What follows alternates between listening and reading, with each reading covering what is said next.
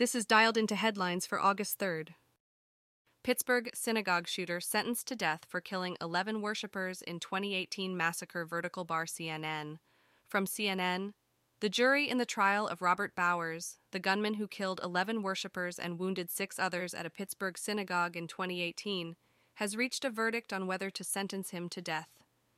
Robert Bowers, the gunman who killed 11 worshippers at a Pittsburgh synagogue in 2018, was sentenced to death by a federal jury. This is the first federal death penalty imposed under the Biden administration. The jury had to reach a unanimous decision. Otherwise, Bowers would have received life in prison without parole. The trial lasted for over 2 days, during which jurors examined the guns used and requested documents about the gunman's family history. Bowers was convicted on all 63 counts, including hate crimes, and the jury found him eligible for the death penalty. The sentencing is set for Thursday. Justin and Sophie Trudeau separate after 18 years of marriage. From Reuters, Canadian Prime Minister Justin Trudeau and his wife Sophie said on Wednesday they were separating in an unexpected announcement that appeared to mark the end of the couple's 18-year high-profile marriage. Canadian Prime Minister Justin Trudeau and his wife Sophie have announced their separation after 18 years of marriage. The couple has been open about the difficulties they faced in their relationship and had been seen less frequently together in public in recent years. They have 3 children together. Trudeau's father, former Prime Minister Pierre Trudeau, also separated from his wife while in office. This personal crisis comes after Trudeau's cabinet shuffle and as his Liberal Party trails in the polls. They have signed a legal agreement and will focus on raising their children. Trudeau is expected to speak publicly about the separation. Disney's governing district in Florida slashes all DEI programs. Vertical bar CNN politics. From CNN. In the ongoing battle between Walt Disney World and Florida, Governor Ron DeSantis, Disney's governing district, whose current board was handpicked by DeSantis and took control of the district in February, abolished all of its diversity, equity, and inclusion programs, the district said in a Tuesday news release. In a statement, the governing district of Walt Disney World announced that it has abolished all diversity, equity, and inclusion programs. The move comes as a result of an internal investigation that found the programs to be discriminatory and costing taxpayers millions. The Central Florida Tourism Oversight District, whose board was handpicked by Florida Governor Ron DeSantis, dissolved its DEI committee and prohibited employees from pursuing DEI initiatives during work time. This change, however, does not affect companies operating within the district like Disney. Disney is currently engaged in legal battles with the board and DeSantis in federal and state courts.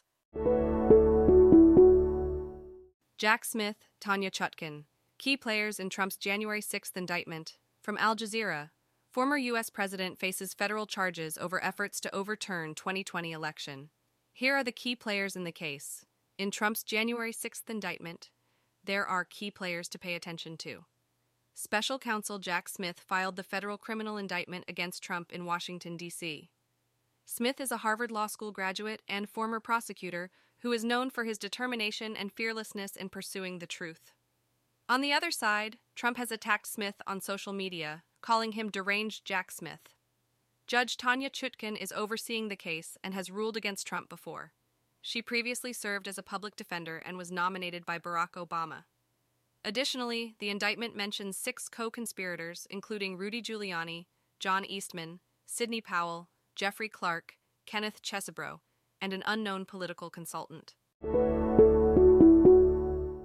Senate buildings given all clear after bogus 911 call alerting of active shooter. From USA Today, Washington police said there was no shooter and no injuries at the Senate office buildings following a 911 call that turned out to be false. Senate buildings in Washington, D.C. were briefly put on lockdown, and people inside were advised to shelter in place following a report of an active shooter.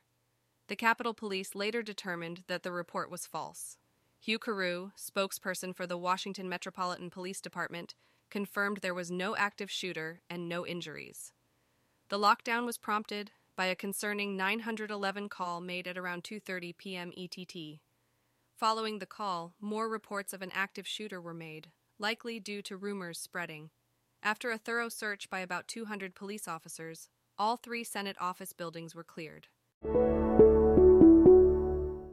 Lemons spilled all over Route 17 in crash that closed highway for much of day. From northjersey.com, Route 17 in Mahwah was closed for much of Wednesday in a crash that resulted in lemons spilling all over the highway. A tractor-trailer crash on Route 17 in Mahwah caused lemons to spill all over the highway, closing all lanes for much of the day. The crash occurred on the northbound side, with the damaged trailer visible along the divider. An Audi was also hit on the southbound side. At around 10 a.m., the trailer rolled off and landed in the southbound lanes. The highway fully reopened at 6:45 p.m.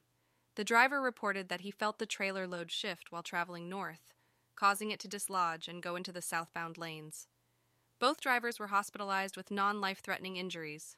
Mahwah police, fire, and EMS responded, with the New Jersey Department of Transportation inspecting damage and assisting with traffic.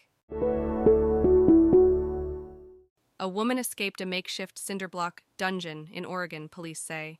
The FBI believes there are more victims in other states. Vertical bar CNN. From CNN. After a woman escaped from a makeshift dungeon made of cinder blocks in a man's Oregon home, the FBI says it is looking for additional victims in other states. A woman escaped from a makeshift dungeon in Oregon, leading the FBI to search for other victims in different states. The man responsible, 29-year-old Nagasi Zuberi, was taken into federal custody and is suspected of kidnapping and sexual assault. Zuberi has lived in multiple states since 2016 and has been linked to violent assaults in at least 4 states. He was indicted on charges of kidnapping and transportation with intent to engage in sexual activity. Zuberi posed as an undercover police officer to kidnap a prostitute in Seattle, driving her 450 miles to his home in Klamath Falls, where she managed to escape.